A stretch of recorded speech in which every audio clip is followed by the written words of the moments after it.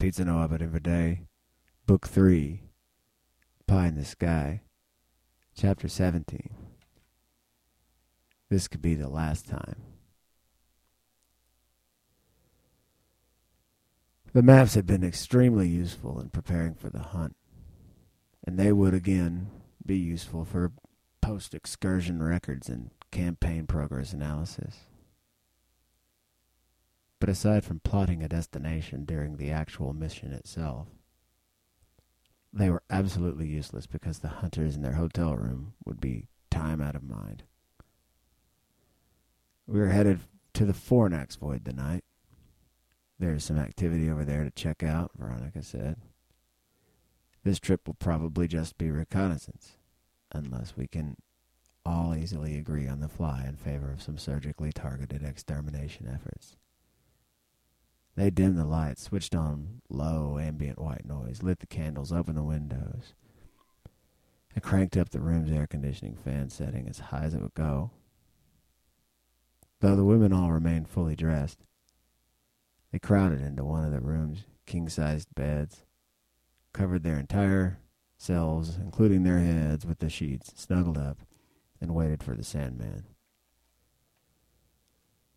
Veronica was the first to shine in at their destination, parked in an extremely high orbit of a relatively solitary, large and bright blue star, although from her position in the system's extremities, the blue sun appeared to her eyes no larger than a bright but small whitish blue ball bearing. Her astral body was a deep, icy cold, of an iridescent yet translucent metal-like composition with conductive water-like properties.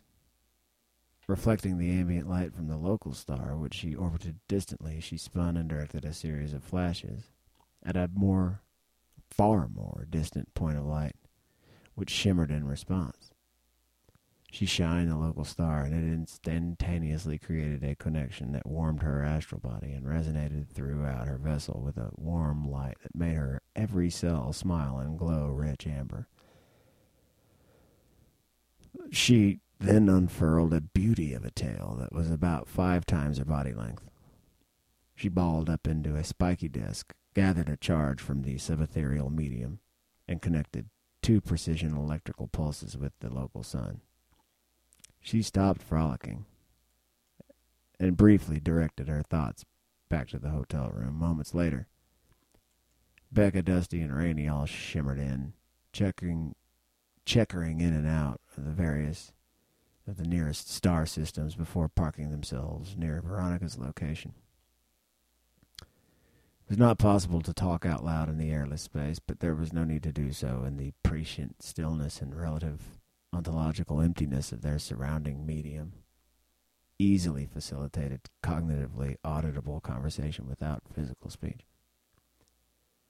Dusty and Rainey had each made their tails about a mile long and were having a sword fight that was lighting up the local space with brilliant showers of sparks of every color.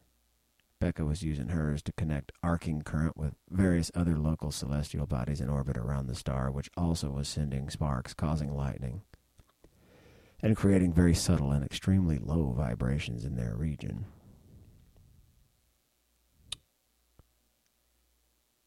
Low as a function of the lengths of their tails.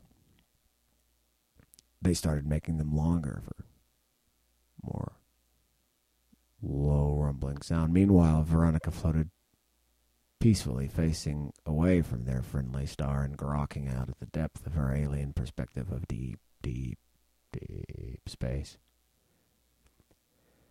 We can come back to this, but now we must get to work, Veronica said, after about a half hour of their flopping around. She's right, let's get to it, Becca said, furling her tail, which was, by now, glowing orange amber from all her fireworks. They're that way, she said, pointing with her tail at some point on a northern incline from their position in the local system. On the 4th satellite of a nearby star of the same class as this one, several million kilometers from here. Well, there are not many of them. Maybe about 100. Should we take them out now? Rainey asked. Yeah, I think so, Veronica said. Since there's not much else going on there, if their satellite were not so desolate, we would have to tread far more lightly. But it seems to be just them. Old growth forests and vast primordial oceans will incinerate their hairy coils from the sky, and then investigate what their mode of living was, incorporating whatever new knowledge we happen across about them into our future interstellar hunts. Also, we take note of the general environment, mindful of any pattern that could emerge as relates to their preferences for hiding out among the cosmos, Becca said. Their inclination towards darkness and relative solitude is a positive thing when it comes to their interdiction, because it makes us less likely to come upon any vast, densely populated intergalactic hegemonic werewolf population distribution. Don't forget, however, that their presence on Earth seems to have been out of character insofar as violating their moxie of relative cosmic solitude, Rainey interjected. It serves us to think critically about what might have caused that deviation. Whatever, let's go, Dusty squealed. They all balled up and disappeared into the inky black interstellar medium with silent flashes that sent bracing shock waves rattling off into the abyss, leaving in their wake a cloud of scattered protons.